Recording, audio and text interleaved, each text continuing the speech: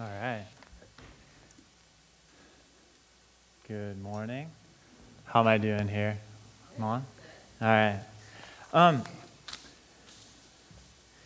well, quite fitting to sing a song about the creed of the church, what we believe, because we're going over basics, and basics are about what we believe. Today, the basic we're covering is what is the gospel? What is the good news of God for us? And in order to cover that, I'm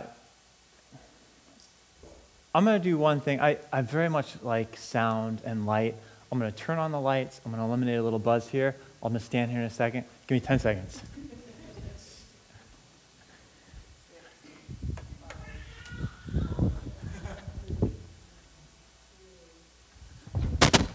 Zero. All right. Perfect. So in order to study what the gospel is, we're going to look at the church at Corinth. And we're going to look at Paul talking to them about the gospel. I'm going to start with prayer, and then we'll get into it. Father, thank you for opportunity to proclaim the gospel to people. Thank you for people willing to hear and wanting to hear what you have to say. Pray that you would bring life to the words, that you would get glory for anything that happens, because it really is all you. We're kind of just weak instruments, and you've done so much for us, and I pray that you would give me wisdom to do this justice and to present it just simply as it is.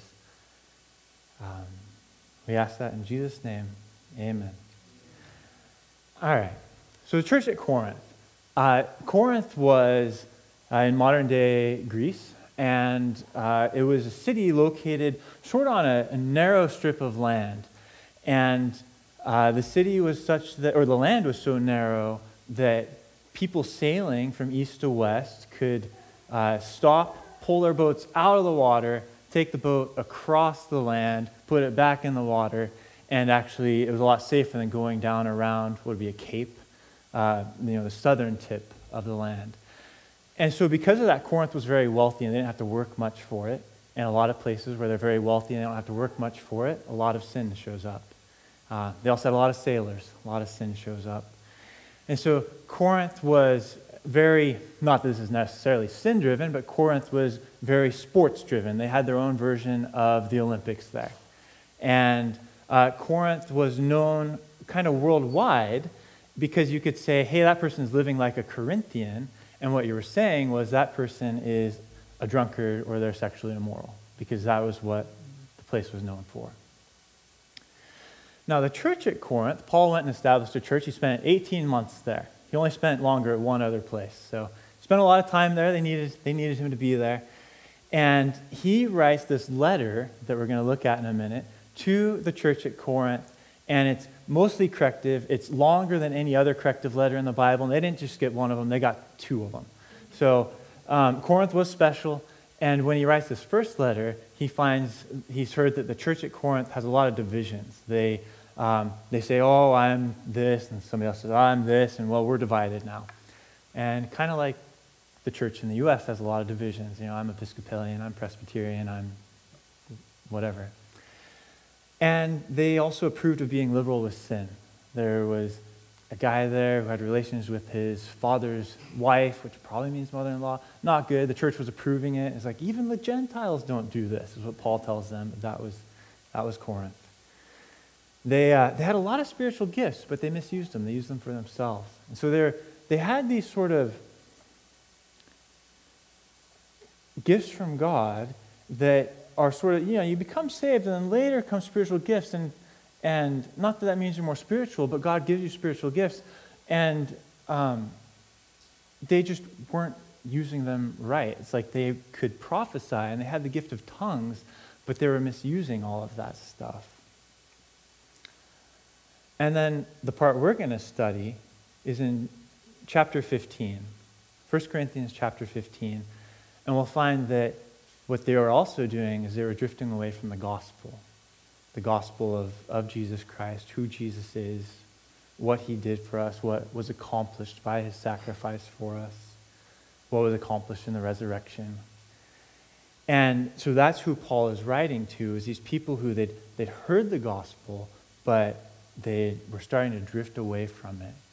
And the thing about Corinth is that we as the church in America are really not much better.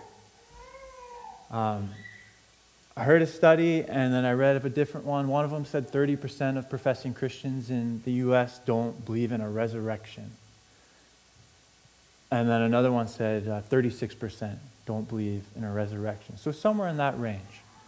Professing Christians. These are people who say they believe in Jesus, they follow him, but they don't believe that there's any resurrection. And that's in America. That's in 2000. That was 2014 and 2016. So within the last couple of years, that was the state of the thing. Also, what we're surrounded by, a lot of people at my work live like Corinthians. That's what their weekends are. If you're in the tech industry, if you're in San Francisco or Silicon Valley, it's a lot of what it's like. And then the church, the rest of the world is saying sin isn't important. Sin doesn't have an impact. And just like the church at Corinth said, well, we're okay with sin too. A lot of churches in the U.S. have said, well, we're okay with sin too. We'll let that be a part of our culture. It's not really important. God's not going to judge it. And so when Paul wrote this to the Corinthians, he might as well have written it to the church in America too. It applies to us in the same way. So I'm going to read the passage, and then we'll go through it. It says, "Now I would remind you, brothers, of the gospel I preached to you, which you received, in which you stand, and by which you are being saved, if you hold fast to the word I preached to you, unless you believed in vain. For I delivered to you as of first importance what I also received, that Christ died for our sins in accordance with the Scriptures, that he was buried, that he was raised on the third day in accordance with the Scriptures, that he appeared to Cephas, then to the 12. He'll go on to list 500 people, not all of them, he doesn't list them, but say there's other 500 people that Christ appeared to. So, in verse 1, he says, "Now I would remind you, brothers." And that's what we're doing this morning. We're being reminded of what Jesus did for us in the gospel, what was done for us. And I think it's interesting when somebody comes and reminds you of something, it's not condemning, it's not off-putting or attacking or telling them they're wrong. He just says, hey, I want to remind you, and you're my brothers and sisters in Christ, I want to remind you of what Jesus did for us. I think that's a good mark of a leader. His interest is not in what the church looks like, it's in the individual relationships of the believers with Christ. And some of you will go off to college someday. Some of you are moving to other states eventually because California is ridiculously expensive. And other places are really beautiful. And you're going to have to find a church. And I just recommend looking for leaders that are like this, where they care supremely about you knowing Jesus and knowing him well. That's the mark of a good leader, and that's who you want to be around. You want to be around people who do that for you. So now I would remind you, brothers, of the gospel I preached to you. Now, Paul had spent 18 months there, establishing the church. And he said of himself, he says, Christ did not send me to baptize, but to preach the gospel. That's what he had done there those 18 months. He was telling people about Jesus and what Jesus did for them. It says, which you received, so in the past they had received it, in which you stand. Now there's a thing about the gospel. We haven't defined the gospel yet. We'll do that when Paul does it. But there's a thing about the gospel. When it comes into your life, when you receive it, it brings a stability. See, life's full of storms. Life's full of things that want to batter and push you every direction. Some of you know it better. I think years bring that to you. But life is full of storms. And the gospel, there's no promise from God that the gospel will calm those storms, but there is a promise that it will bring a stability so you can withstand them when you're in them. See, David talked about God about the God who had redeemed him from every trouble. He didn't say the God that saved me or kept me out of every trouble, but once I was in them, he redeemed me out of them. And the gospel, you bring it into your life, God uses it to help save you out of the troubles that life brings. It brings us real stability. And the reminder here is, hey, you received it, and look at the stability it brought into your life. Don't walk away from it. You need that in your life. Hold on to it. He says, and by which you are being saved. Now, saved is a strong word in this context. In our context, I think I should be able to make a sports analogy, but I'm bad at sports. You save things, right? Like save a goal or something if you're a goalie. But also you save things to a hard drive. And these are all pretty minor things. In this context, though, you are being saved from something very serious. First of all, God created us in his image, but really sin has changed that so that part of us is dead. The spiritual side of us, our spirit is dead without God. And so one of the things that the gospel saves us from is spiritual death. We are born again by what Jesus did for us, and that birth is a spiritual birth so that we're now not just body and mind, not body and soul. We're body, soul, and spirit. Spirit being made alive. Another thing that it saves us from is what is sort of internal to us, what we call a sin nature. Jesus said, speaking of man, he said, "For from within, out of the heart of man, come evil thoughts, sexual immorality, theft, murder, adultery, coveting, wickedness, deceit, sensuality, envy, slander, pride, foolishness. All these evil things come from within, and they defile a person." He lists covetousness there, coveting. And there's a lot of sins you can kind of control the outward appearance of, right? You could have lust but avoid sexual immorality. But coveting is this thing of the heart. Paul said, unless the law had said you shall not covet, I wouldn't have known that the law governed the heart. Covet's this heart thing where you desire something that's not rightfully yours. And Jesus is saying, really, all of these things, they come out of our heart. They start in your heart because of our sin nature. And the gospel, it saves us from that sin nature. God works in us to change us, to eliminate the sin nature from our lives. Now, sometimes we think church is about taking people and making them better, right? Like, we've got a person in there, an okay person, we just want to make a slightly better person, so they should start going to church every Sunday. It doesn't really work like that. God takes the spiritually dead person and makes them alive. That's what the gospel does for us. Now he goes on and he starts to clarify or qualify. He says, if you hold fast to the word I preached to you. See, the gospel is something we have to hold fast to. You can't just hear it once and then say, okay, I heard that once, I know it, it's no longer important in my life. Now I care about sports, or now I care about my career, or now I care about what kind of house I own, whatever. The gospel is one of those things where I hear it, I receive it, I stand in it, it saves me, it continues to save me, it continues to work in my life. So he says you have to hold fast to it, you have to cling to it. Cling to the word that he preached to them. And he says, unless you believed in vain. Now he's talking to a church where they started to move away from the gospel as Paul had preached to them. And they were starting to believe that there was no resurrection of Jesus. And if Jesus wasn't resurrected, Paul says, it's in vain. There's no point in being a believer if Jesus wasn't resurrected. And so you need to hold fast to the gospel as taught. And if you don't, it's really in vain. It makes it ineffective in your life. And it's interesting that something so powerful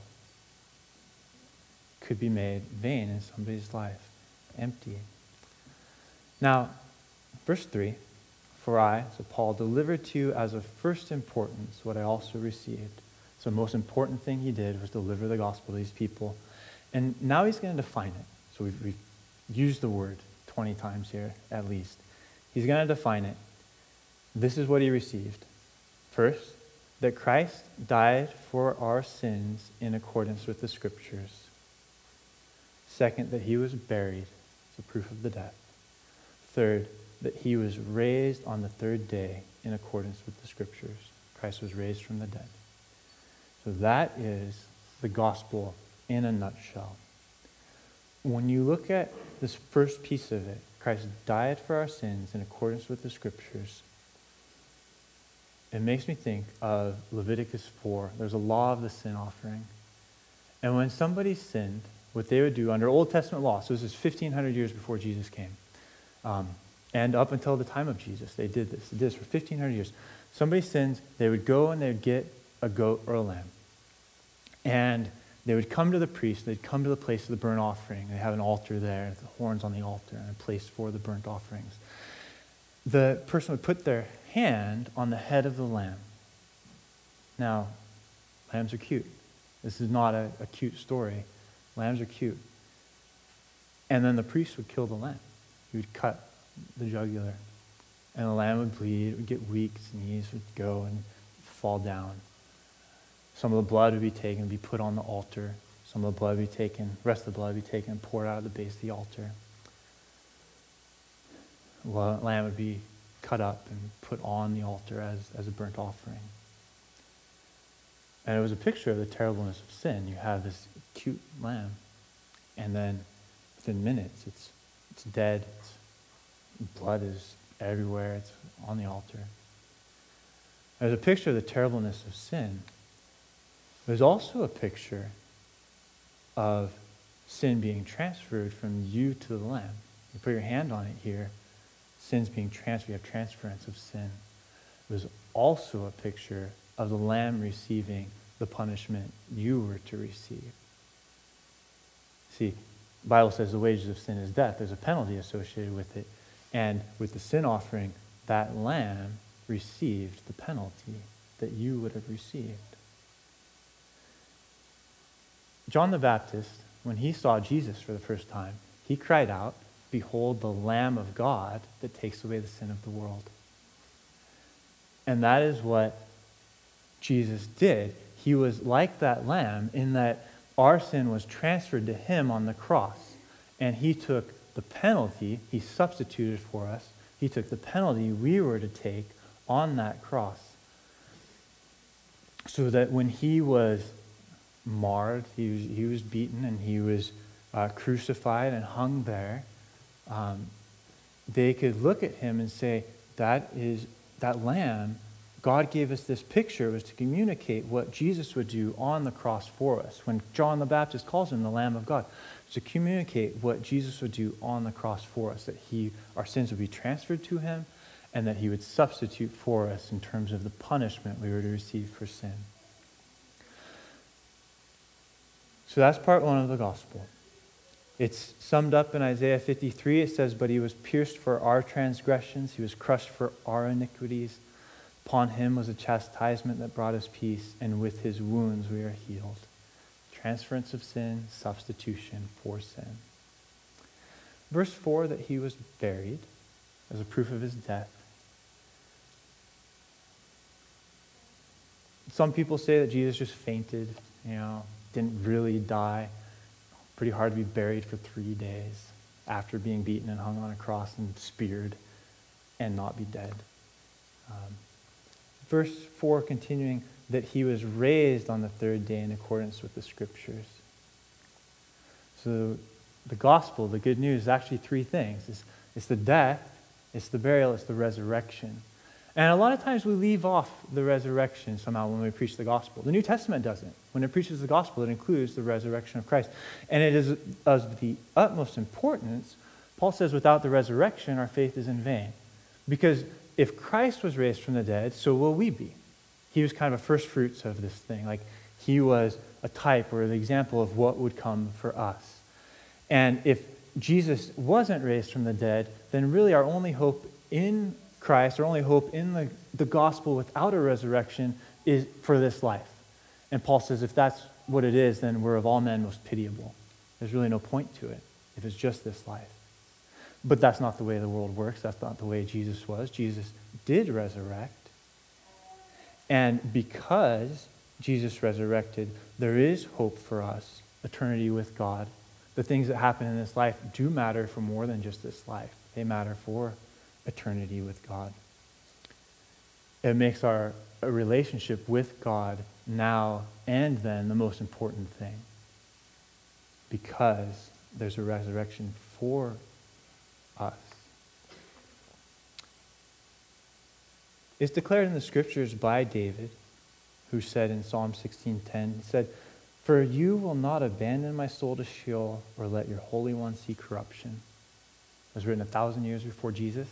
Jesus died, he was in the tomb, but then rose again with his body, with the holes in the hands and the hole in the side.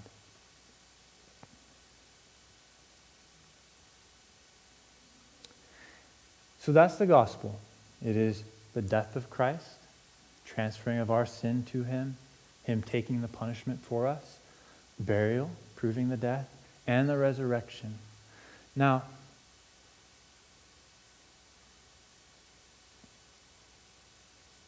you might say, well, what do I do with that? What do people do with the gospel usually? I think some people, they hear it and the cares of this life become more important. Just the next meal, the next set of clothing. It doesn't have to be anything extravagant. It can be the little things. Those can take the place of, the most important thing in your life. And some people, they hear it and sin is more important. And so, gospel doesn't bear much fruit for them, doesn't do anything. Some people, they hear it and because of work and the tribulation they might have from people there, because of school and how people might view you, sort of the hardship of believing in Jesus, they don't let it be big in their life. And then some people, they receive it and they stand in it, lends a stability to their life. And then they do what Paul said back in 1 2, and they hold fast to the word that was preached to them because they know it's saving them. They know it saved them from their spiritually dead state. They know it's saving them from their sin nature, from their naturally selfish state. I don't know about you, but I find that I am extremely selfish in and of myself. I won't speak for you guys, but I personally am a very selfish person. And I need the sacrifice of Christ to be a part of my life,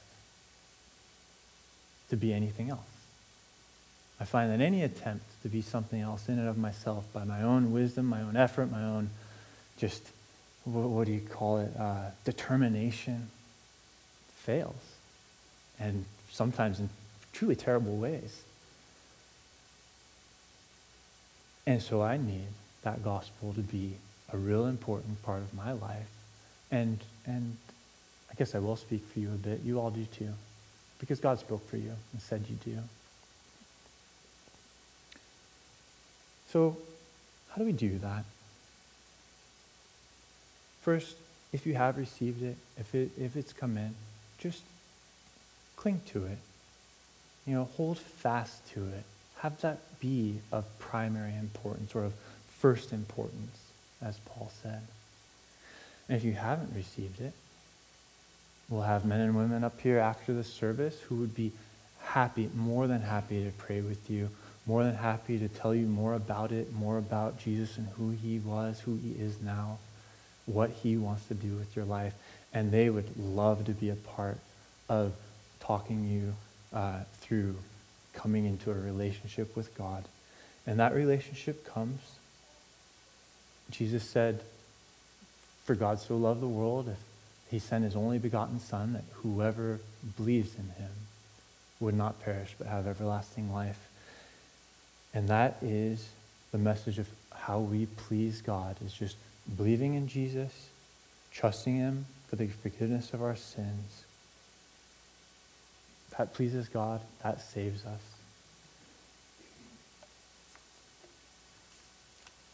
I'm going to pray for us.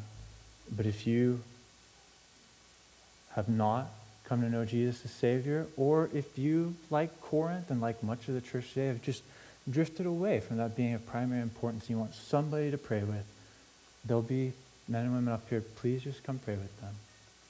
We're going to close in prayer. Father, thank you for your gospel and your good news of your Son and him dying in my place and in our place, and of taking our sins upon him, and of resurrecting so that we can have life with you after this one. I pray that you would stir hearts and move hearts as you see fit and draw people to you. I ask all that in Jesus' name. Amen.